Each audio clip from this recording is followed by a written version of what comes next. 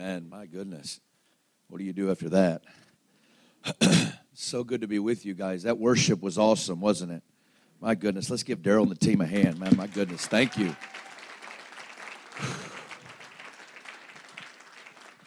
I don't know about you, but I just love these kinds of rooms like this where it's tight, we're all cozy, and it's not going to be much standing room for altar times, but we'll be together.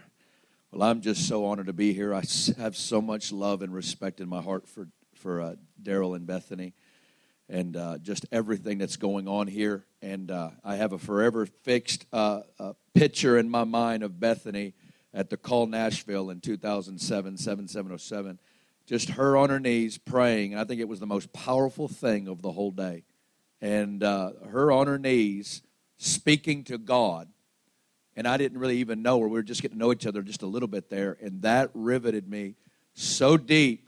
I feel like this is the most powerful thing that's happening is this girl on her knees talking to Jesus is the most powerful thing that's happening today. I was like, I got to know her. I got to be around her. I'm serious. I was like, man, you don't get that stuff in a McDonald's drive-thru, man. That's what I'm saying to myself, saying, man, wherever she's been hanging out, that's where I want to be. So, praise God, we get to run together, and I'm feeling a stirring of revival, and anyway, I don't even know what else to say. Lord, we love you, amen. Me and my family have been a part of the House of Prayer in Kansas City for the last 13 and a half years, and born again in revival. First 6 months of my salvation was the move of the Holy Spirit in Northwest Arkansas, and I got addicted to the presence of God. And I got wrecked in that early season, when I was first born again. I got addicted to the presence of God, and I just began to hunger. There began to be awakened in me something so deep. God, I want to see you take over cities and regions. I want to see you take over, God. I believe in the power of the Holy Spirit taking over cities and regions to where the Word of God is spoken. Guys, we have a book in the Bible called the Book of Acts that gives us a template of what happens when seasons change and God takes over cities. I mean, you understand that Paul came in a season of revival. 25,000 people came into the kingdom in Ephesus. The full idol industry of worship to Queen Diana was bankrupted. Can you imagine bankrupting an idol industry?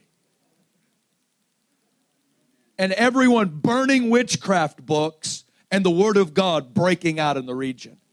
25,000 new converts in a city. I mean, what would it look like? God began to hit Boston, and the power of God and the Word of God begins to grow. It said in Acts 19 that the Word of God grew and multiplied in Ephesus. In Thessalonica, they said these men are preaching another Caesar, another king. They're turning the world upside down. They're turning the world upside down. And I believe in that. And I believe that what God's doing is He is building a wineskin to be able to handle what He wants to release. And what we're doing right now, God is beginning to awaken. First off, I just love all these songs that are coming out. I don't know about you, but just pretty much every song that Holy Spirit is breathing on these days, it's all about heaven. It's all about heaven coming down. It's about God is beginning to, through the music, He's beginning to awaken the body of Christ to the realities around the throne of God. Now, I want you to understand that God is beginning to connect the body of Christ to the realities around heaven. And it's beginning to be an increasing longing. That's what He's doing through the music. The music's prophesying to us of where we're going. And God is beginning to awaken the church saying, we have done it in our flesh. We have tried to do it in our own strength, in our own ingenuity, in our own wisdom. And what God's doing is He's beginning to raise up a new breed of leaders and songwriters that are beginning to stop the madness and begin to get connected to what's going on in heaven and beginning to build our lives and our ministries around how heaven operates. And when heaven finds a witness on the earth, that will be the magnet that will pull it down. It's called agreement. That's how the kingdom operates, is agreement. And when heaven sees a witness on the earth, that's what heaven will bear witness to. And I I got possessed with, and I preached it at one thing, and it's back on me. I carried a baby from 5 months, from August to December, and sometimes you just want somebody else to care for it. It's like, God, I can't even hang out with that no more. It's just such a strong burden. I don't want to mess with it. I gave birth to it at one thing, and it's been off of me for the last few months as the Lord's been letting me recuperate from carrying something for 5 months. But earlier this week, I was teaching in my intercession class in Kansas City, and God began to awaken me again. He just comes in and He just cuts you. And He just began to cut me again with God's dream and His longing. And I just, and I really feel like what's happening, I mean, this is what I feel like is happening in this hour, is God's beginning to get the body of Christ asking, God, what is it you want? What is it you want, God? What are you after, God? What's the dream of God? No, I don't feel like we've ever stopped to really wait before Him to say, God, what is it you're dreaming about? What is the deepest dream of your heart? We'll always say that we would love Him, but what is it? And as I've wrestled with this, and as I've watched from Eden to the prophecy in Bethel, to the tabernacle of Moses, to the tabernacle of David, to the incarnation, to the indwelling Spirit, and to the Bible ending with the city coming out of heaven, God's dream is for two realms to become one. God's dream is to dwell on the earth in full intimacy and unity with His people, with no shame, with no hindrances, with no blockages, that we could fully be known by God and that we could fully know God. And that mankind would operate as everything God dreamed, that we would rule out of that place. And what God's beginning to do is awaken the body of Christ for union. I'm talking about for heaven to come down. And I'm not talking about a good revival service where a few of us fall down. Beloved, do you understand the Bible ends with a 1,500-mile wide, long, and high city coming out of heaven? We're not going to float around like a bunch of fat babies on clouds forever. We're not. We've been fed a pack of lies that we've completely had an end-time eschatological view of where this thing is going. The gospel is about two realms becoming one, and us fully living, alive, and ruling on this earth in resurrected bodies. My goodness, it's time to get saved. I put it on Twitter recently. What's your 5,000-year vision? Because that will affect your 50-year vision, which will affect your 5-month vision, which will affect your 5-week, 5-day, 5-minute vision. So I'm just getting wrecked again. I'm feeling that Romans 8 groan. Huh? Oh, I don't usually laugh when I say that, but praise God. Maybe that's just Holy Spirit bearing witness. Because it's just, ugh. Isn't it crazy? Everybody just put your hand on your belly. My goodness. Everybody say, good evening, Holy Spirit.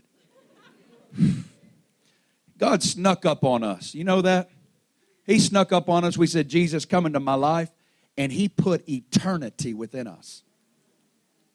And that very eternal reality living within us called Holy Spirit, He is a spirit of intercession.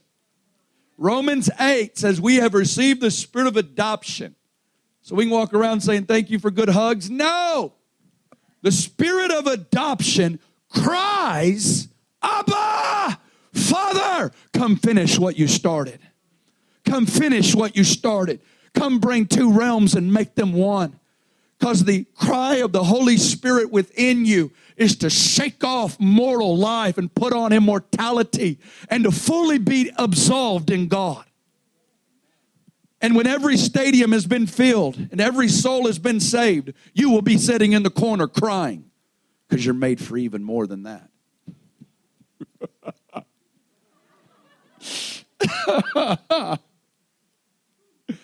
And we've got to understand that's where we're going. That's what's made. When I begin to connect with that, it began to help me. That there is something so deep. God has snuck up on me, and He stuck eternity within me, and I'm a person caught between two time frames. I'm caught in between two worlds. And I'm made for another age, and my spirit is longing to shake off mortal life. Are you in touch with that eternal cry? Beloved, we've made ourselves way too at home here.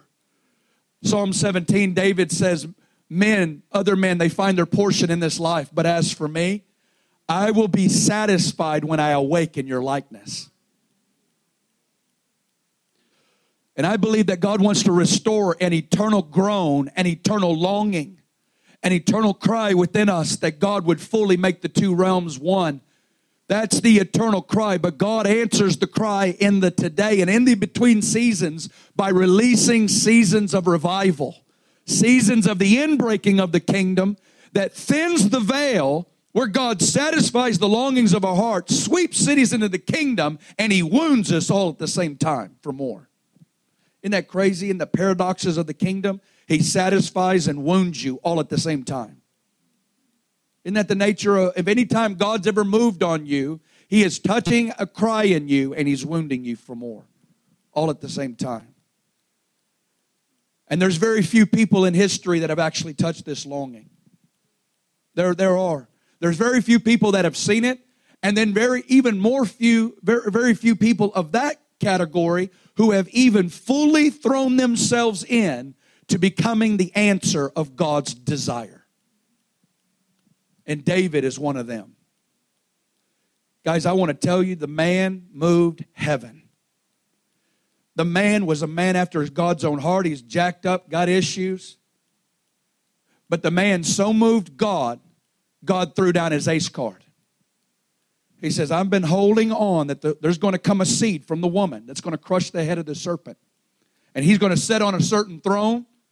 And he's going to come through a certain lineage. And I've been waiting. Where is the man that is in connect with what heaven wants? Where is the young man that has connected to how heaven rules? Where's he at? Where's he at? And David, as a young man, got the vision, went through hell and high water. Even when he had everything that earth could give him, and he had all of his rest in God, he was still in pain that he lived better than God did in his generation. And this desire so moved God, God says, oh, you've moved me. You want to build me a house? You're not going to build me a house. I'm going to build you a house. And I've been holding an ace card called Messiah. And I've been waiting for the heart that would move heaven. And because of your vow and because of your life, I'm throwing it down. And you're going to be Messiah's grandfather. And He's going to sit on your throne forever. And He is going to rule through your lineage because you've learned how heaven rules. My goodness. Men move heaven. Men move heaven. Men shake heaven. Men have the ability to move heaven.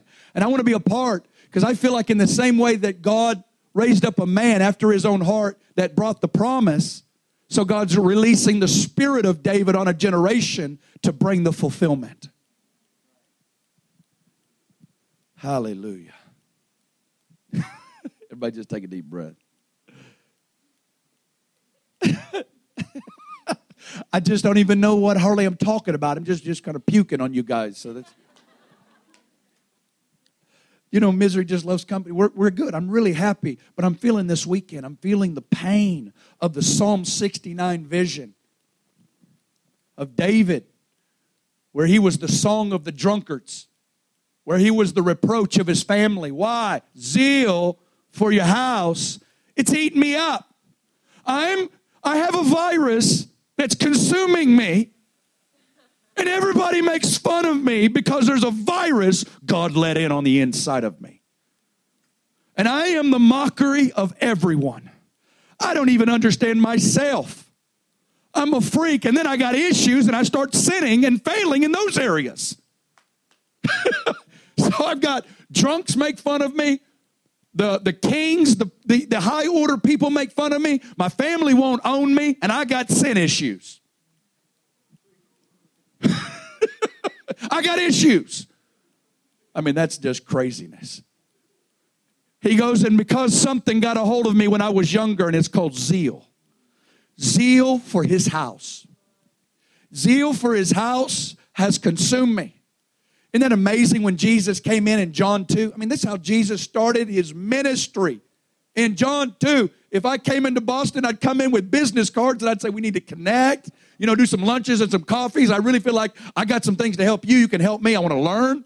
Jesus comes into Jerusalem, comes into the temple and goes, wields the whip and starts turning the place upside down. Now that's crazy.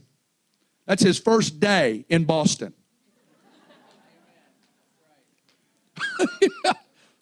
And he goes to the epicenter. He goes to the best, the biggest, and just destroys everything. That's crazy. But this is the thing that blows me away. Even before the Holy Spirit was poured out, the disciples looked at each other and together they went, Psalm 69.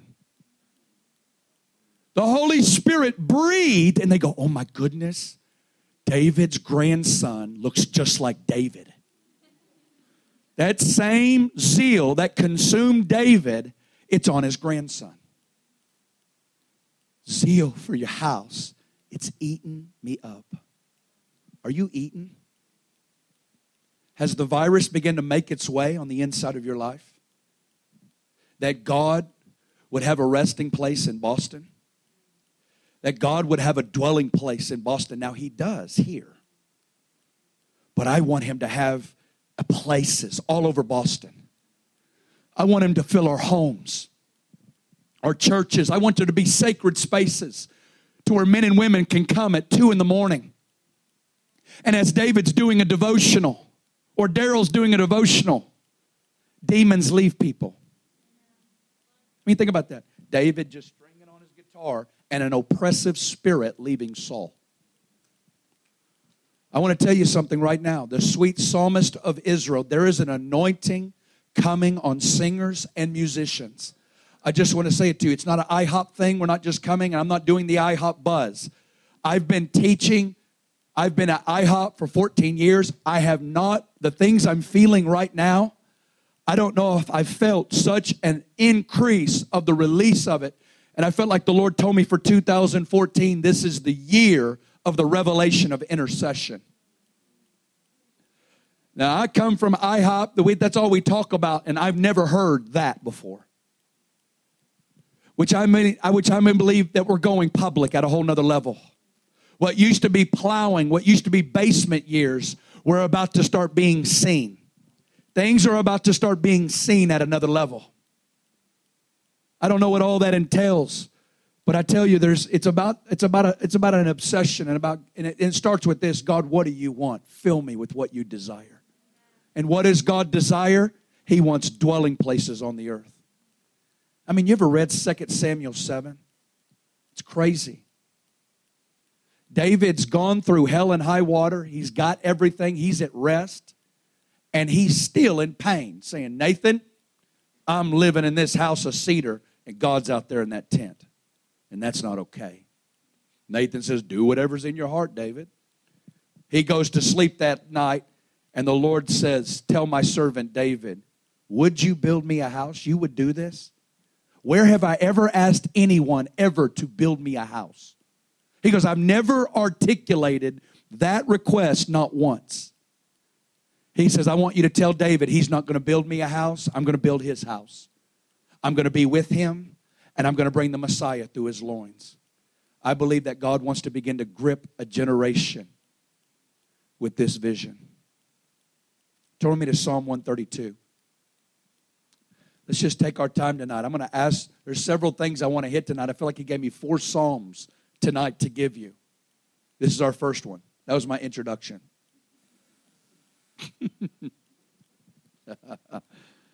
Hallelujah. We love you. God, I feel like you're doing it. You know, Psalm 132 is written by Solomon. You know, the wisdom of a man's life is usually unveiled in the next generation. Solomon, who is the wisest man in the world, this is before he got stupid later in his life. He should have gone and asked for it again. He needed another dose of it.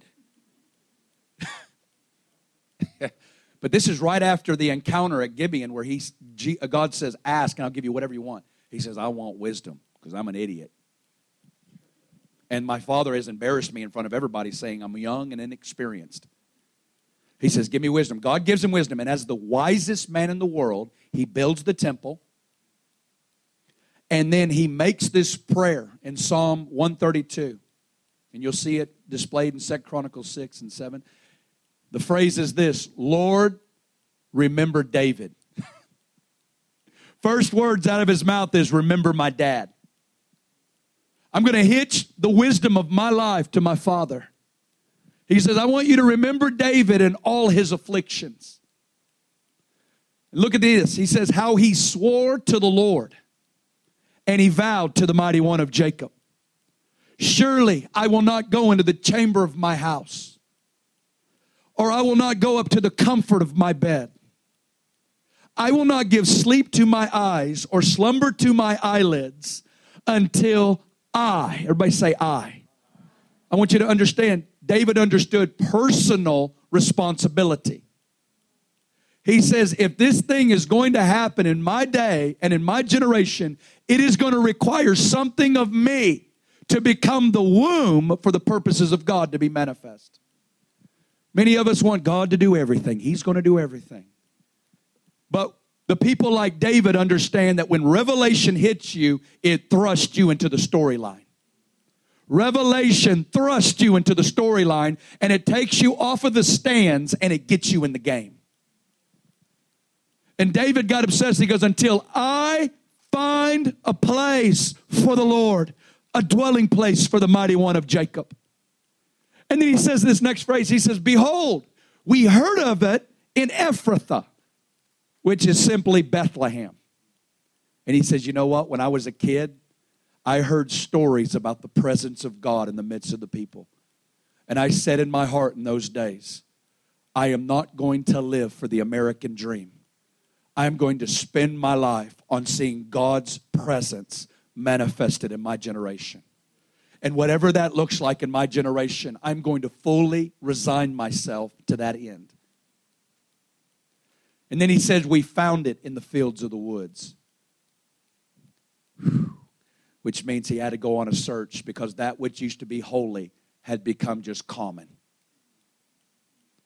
And David had to go on a search to restore the presence of God in his generation. I just want to say it as simple as I can. I believe God is tattooing Psalm 132 on the church in this hour. I believe the vow, the vision, the obsession of King David, because this is the issue right here. He's touching the church with a bigger vision than the American dream. He's delivering us from what we get only from God. Most believers never graduate for what I get from Jesus. I want to tell you, I am blessed with every spiritual blessing in heavenly places. I am justified. I am set apart in the very presence of God. There are limitless supplies, but what God is bringing the church unto, it's just not what I get from Jesus, but what Jesus gets from me. And if you live with a consumer Christianity to where it is about only what He gives you and never graduate, you will get stagnant and complacent in your faith. Who we are in Christ must thrust us into answering His desire on the earth. And we have got to begin to make that shift. And you never graduate from either one of them, but one fuels the other. Because in 2 Samuel 7, David had rest from all of his enemies. I'm blessed, but God's not resting. I'm blessed, but God's not resting. What do you do when I'm blessed and God's presence is absent in the middle of the church? I'm talking about He's there, but I'm talking about presence.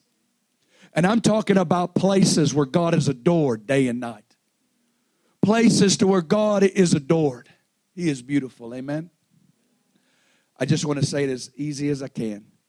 Get ready, because it's coming to a city near you. The vision, the vow, the virus is out. And if you just put your pinky toe in that river of God, what's on your heart? If you put your pinky toe in that river, it will catch you up and take you where you could have never dreamed. You may look like an idiot to people. They may make fun of you in bars. They may make fun of you in high places. And your parents may think you're weird. And your loved ones may think you're weird.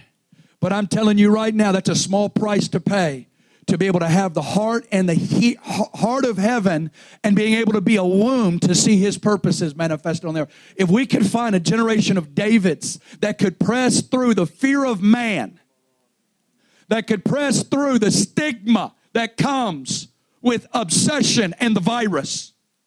If all you got to do, you don't have to give yourself the virus. He is the virus giver.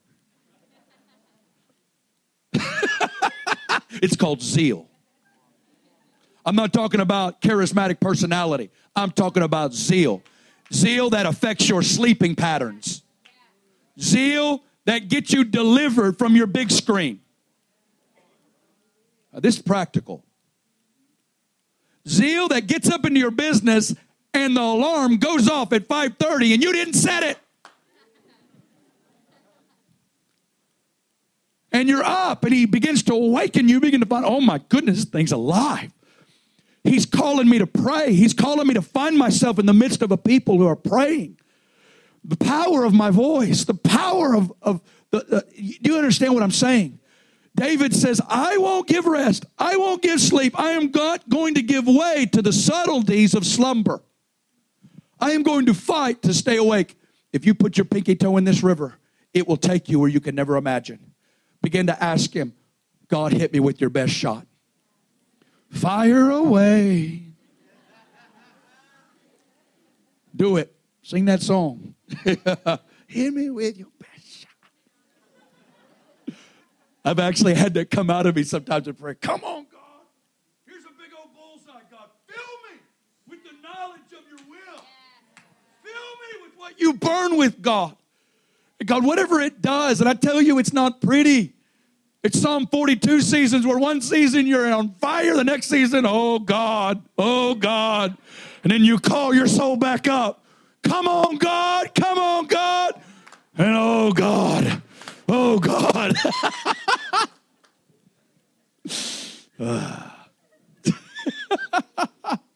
I'm really normal. That's overrated. Normal's overrated. Balanced people don't do anything. An imbalanced man got the Messiah through his loins. An imbalanced man had God edit his future. In Acts 13, the Bible says he fulfilled all the will of God in his generation. I mean, this is what I believe. If you could get so lost in God's heart, this is what God's delivering us in this hour. He is doing this. We have a generation. What are my dreams? What am I made for? My calling. What am I called to do for God? And God says, if you could but pluck the streams of my dream, every dream you could ever imagine will be manifested in and through you. See, because we're using God as a step ladder for where we want to go. It's actually manipulation in using, I'll put in my time with God to get whatever he wants to put on my life. And God says, won't you throw yourself into my dream? And there's more than you could ever imagine or think that I will do in and through you. And I tell you, he'll take little dorks who can't talk well, aren't that smart, aren't that gifted. I'm convinced if we can find a couple of people that can't do anything right and touch that, he'll do more through you than the most gifted, resourceful people in the whole wide world.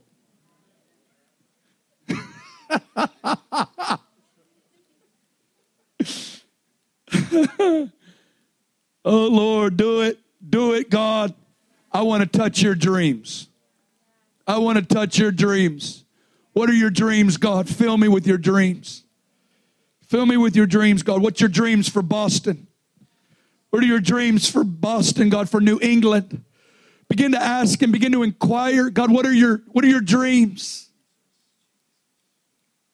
What do you dream about, God? I want you to fill me with your dreams.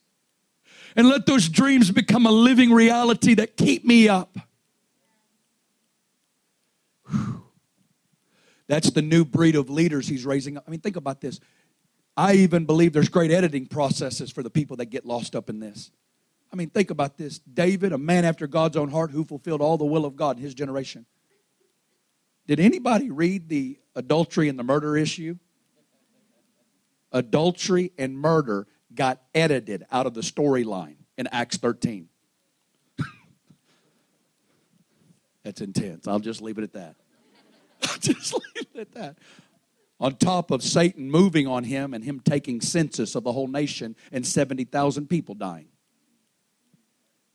There's like 10 sins David did. They're crazy. And God says he fulfilled all the will of God in his generation. What? God, did you see what did you read 1 Samuel, 2 Samuel? It's unbelievable. I believe he wants to tattoo Psalm 132 on our spirits. And this is all he wants from you. If you want it, what are your dreams, God? What do you want, God? What do you dream about? If you do that, he'll take you. Turn me to Psalms 27. I just want to give a couple of these. Psalms 27. What was it that David touched?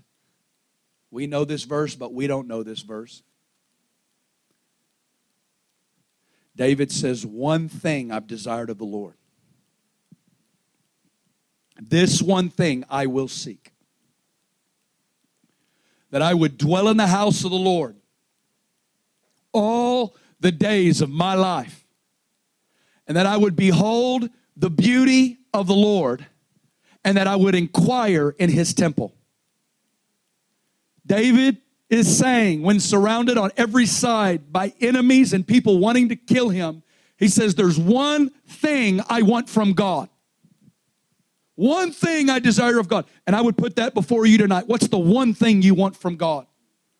David said, God, you can have the money. You can have the influence. You can have the kingdom. You can have everything. But there's one thing you can't take. I want to be closer to you than anybody that's ever lived. And I want to see you more than anybody that's ever lived. And I want to ask you questions. It's called inquiring in his temple. Guys, I want you to begin to get a vision in this hour. The one thing that would possess your life. What keeps you up at night? Is it the size of your bank account or the size of your present day experience in God? What pains you? What fills your mind? What fills your heart? Because whatever your daydream is mostly where your heart is at. And I want the thing, if I'm going to be up at night, I want it to be because God, what are the areas that I can remove in my life to be able to expand my heart and my present day experience and causing this thing to grow hotter and to me to feel your presence more and for me to get more aligned with heaven. What are the things that need to get removed? The people that are actually distracting me from these things. And for me to get connected to those things in heaven. I want to be closer to you than anybody that's ever lived. And I want to see you. Everybody say the beauty of the Lord. I mean, what a word, beauty. Beauty, beautiful. You got to do that song, man. Beauty. I want to tell you what gripped David. David was a student of God. His whole life was studying the personality of God. He was lost in the beauty of God, the beauty of God's mercy, the beauty of God's goodness, of God's righteousness, of God's justice, of God's love, of God's wisdom. He was lost in the search and the discovery of God. Beloved, I want to tell you something right now. He is beautiful. And you will never get used to him. Hear me? You will never get used to him, and he is not boring. And the Bible is not boring. You're boring. I'm boring. We're boring people. We are such half-hearted, low-capacity people that get thrilled with whatever Hollywood's releasing. I haven't seen some of the Facebook posts. We have been talking more about Noah the last 2 weeks and about this and that. When's the last time we had people groping for greater revelation in the Word and filling up Facebook posts over a breakthrough in the Word of God as Noah's filled our time and our lives for the last 2 weeks. Come on. That shows us right there we're such half-hearted creatures. The beauty of God is divine entertainment. He is fascinating, He is stunning, and you will never get used to Him. There are burning creatures around the throne of God who have been singing the same word. They've been in the same room with the same person singing the same word forever.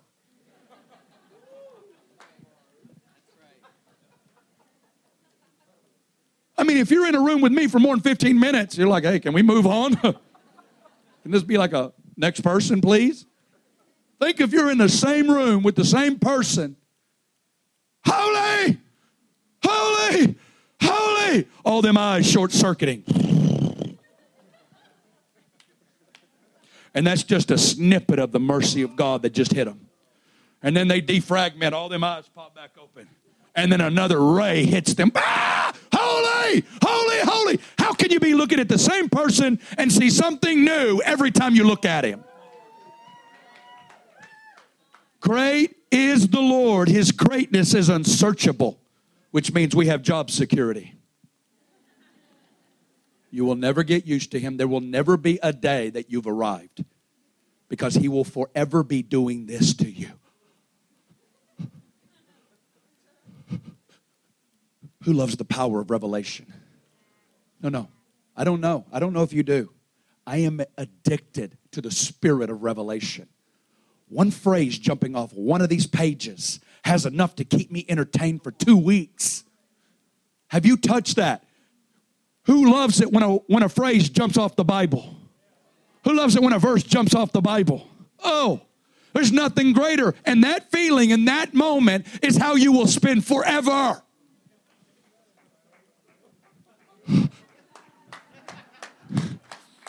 Amplified to eternity. I'm not talking about, that's interesting. No, wonder, awe, fascination, questions that never get answered.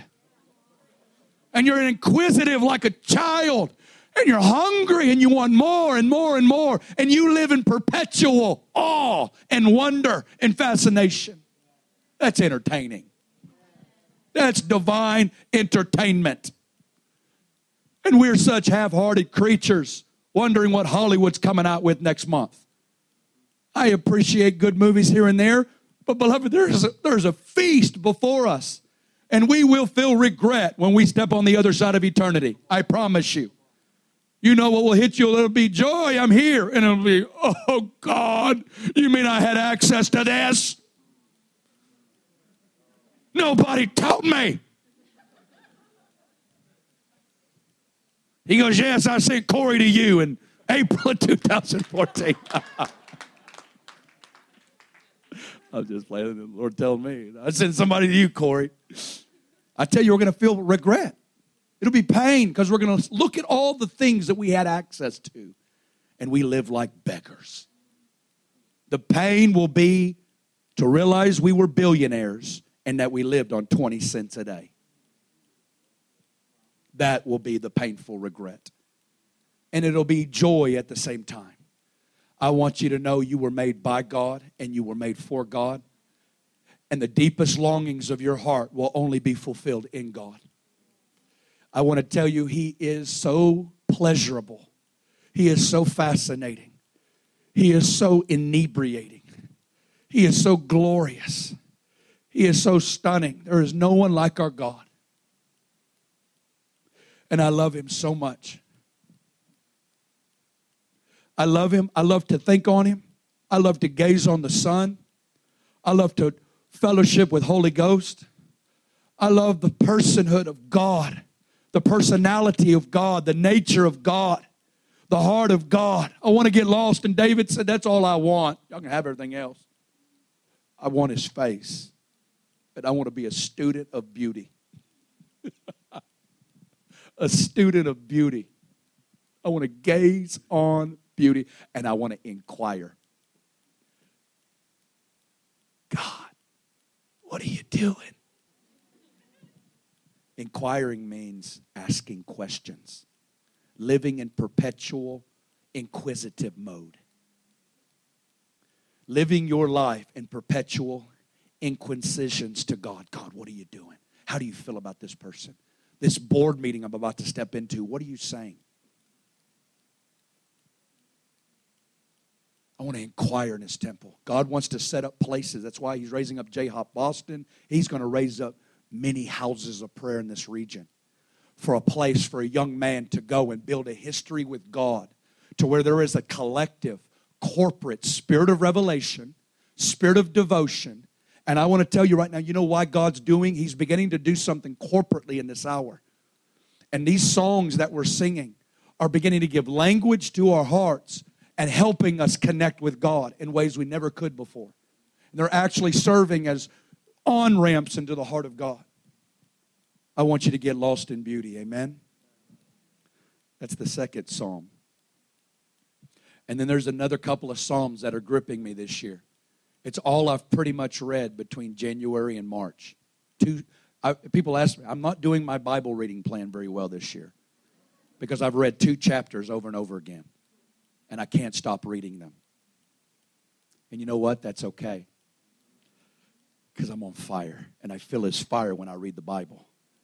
And I've read the same verses over and over again for 90 days. It's Psalms 2 and Psalms 110. And I feel like Psalms 2 is a very appropriate psalm for Boston, the epicenter. The epicenter of humanistic thought, of thoughts and training that are seeking to throw off the archaic, ancient bonds and cords of God. Let's get delivered from God. And let's rule for ourselves. And David is lost in Psalm 2 looking at nations going, and this is a full culmination that he's seeing. And David's looking at this going, why do the nations rage? They are insane. The peoples plot a vain thing. The rulers take counsel. The kings set themselves against the Lord and against His anointed. And this is what they say. We don't want you to rule us anymore. We're going to get delivered from your bonds and your cords. Your laws we will not be held by. You are old. You are a past item. And we're going to rule for ourselves on how we see fit. Well, He who sits in the heavens laughs. Just like that. And He looks down saying, you guys are out of your minds. And the Bible says He's going to hold them there in derision. And He's going to speak to them in His wrath and distress them in His deep displeasure with this revelation. You're not going to rule. My Son is going to rule. I have set my King on my holy hill of Zion. I have set my anointed one, my anointed Messiah, and He is going to rule from Zion. Are you with me tonight? I want to declare that Jesus Christ is Lord over Boston. Jesus Christ is King over Boston. And I command every other ideology to bow the knee to Jesus Christ. He is Lord, He is King, and He is God. And He will rule the nations. He's the one appointed and anointed by the Father to rule the nations, and He's going to rule from Mount Zion. The city of Jerusalem will be the Oval Office of King Jesus to the ends of the earth. So He's just flipping the script on everybody. Jesus is ruling, and He's ruling from Jerusalem. The Jewish Messiah ruling from Mount Zion. That just flips everybody's script. That just messes the whole thing up because nobody wants to hear that. A Jewish king from Mount Zion. And then, now hear me, this is the point that's been getting me. Just stay with me a little bit longer. David gets to hear a conversation between the Father and the Son. Who would like to hear that one? I mean, there's a few times David gets such intimate encounters with God. He then hears the Father say to the Son, I will declare the decree. He's now going to hear, how is this king going to rule from Zion? How is he going to see his rule extended? I will declare the decree. You are my son. Today I have begotten you. And then he looks at the son and he says, ask of me, and I will give you the nations for your inheritance and the ends of the earth for your possession. He says, you shall rule them with the rod of iron and dash them to pieces like a potter's vessel. And then he looks back to the kings and he says, be wise, you kings. He says, be instructed, you judges of the earth. Serve the Lord with fear. Rejoice with trembling. Kiss the Son, lest he be angry and you perish in the way. Blessed are all those who put their trust in him. Hallelujah. What a good psalm. Can I tell you something, what I'm feeling? Do you know what David's overhearing? How does heaven rule? How does heaven govern? And it's this. And I want you to know he's saying it to you tonight. Who in here is in Christ? Good. Well, when you hear him saying to the Son, you're my son, I want you to hear him speaking it over you. And I want you to receive it for yourself, because God is releasing the revelation of intercession. And God always begins intercession by this. And I want to say something to you right now. God is flipping the script. Intercessors just aren't a few loud women anymore in a back room. The loud women taught me how to pray, so thank you, ladies. Thank you for holding the line for the last 2 billion years. But those days are over. It's not just some select calling off to the side. Jesus is an intercessor forever, and the family business is intercession. And he has grafted us up into his eternal ministry. Why would we be anything other than intercessors? To be a believer is to be an intercessor. To be given access, to be a human being, is the glory of being given access to talk to God. My goodness. God always starts intercession by washing us with this truth. You're my sons. Do you want to see your prayer life increase? Begin to get verses. Open your heart. And let him wash you with his affections of how he feels about you. Let him wash you in his affections of your belovedness. Let him break off the shame and the guilt and the lies and the wrong paradigms of the knowledge of who he is, and begin to see yourself as he sees you, because he begins to wash you in his affections. And as he washes you in your affections, the ceilings begin to break off of you, and you begin to awaken to inheritance. And when you begin to see, he's given me Boston. He's given me New England. Oh my goodness. You feel this way about me? You've put me here for such a time as this? And that everything that's yours is mine? You're saying this is mine? Yes. I love you. I love you. This is the decree.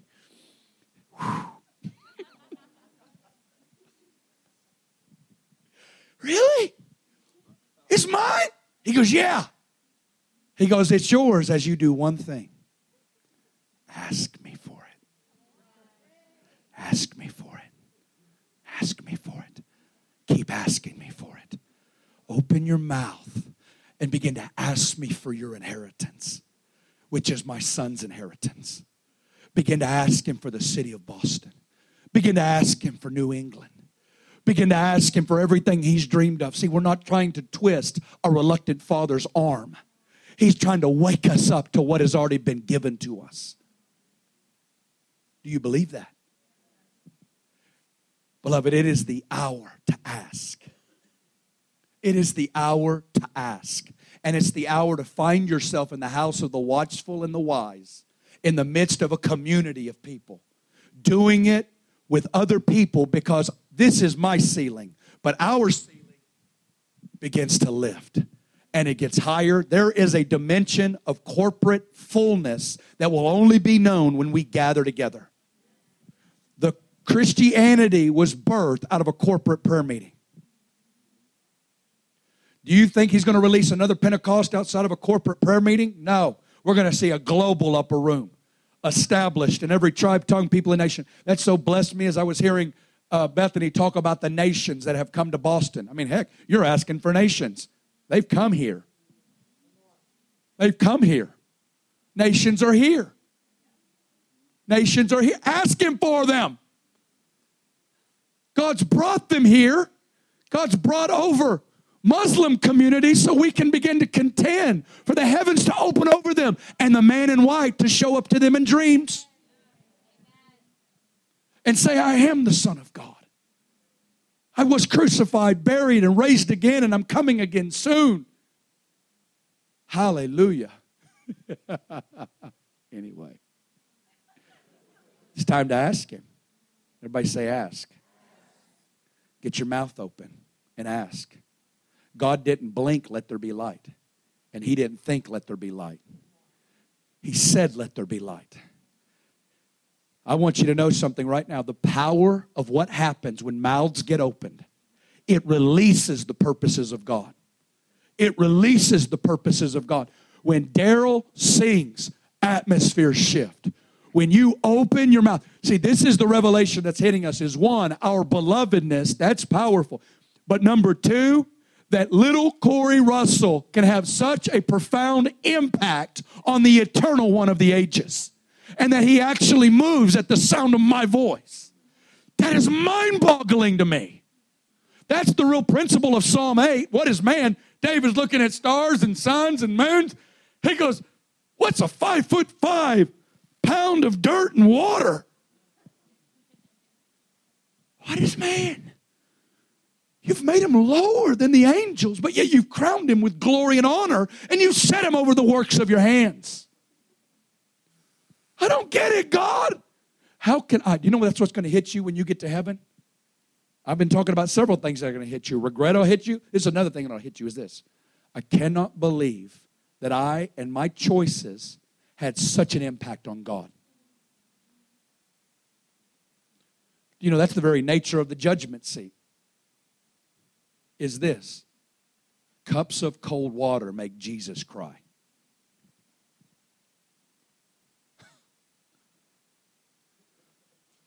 Little unknown acts make Jesus cry. How much more our words? It's time to get your mouths open, people. It's time to get your mouths open. Quit living in between here and begin to prophesy. Genesis 1 gives us the principle of intercession. God has plans, spirit brooding. The word is spoken. And we need some prophets to take their stand on the wall and begin to prophesy over Boston. Begin to declare songs, singing over her, washing her in the truth, washing the church, beginning to ask God to begin to set pastors on fire, begin to shift things and begin to raise up new breed of leaders and shepherds that are interested in God's dream. Get your mouths open. Psalms 110 is the same principle. You sit, and I'll make your enemies your footstool. That's the Father working for the Son. And in Christ, beloved, we have been seated. And we are called to rule in the midst of our enemies. We are called to rule. How do we rule? We ask. We prophesy. We declare. As he declares it in Psalm 110, you are a priest forever. You are a priest forever. Jesus is a priest who sits on the throne. And as we see the kingdom and the priesthood brought together in this man, he rules through intercession.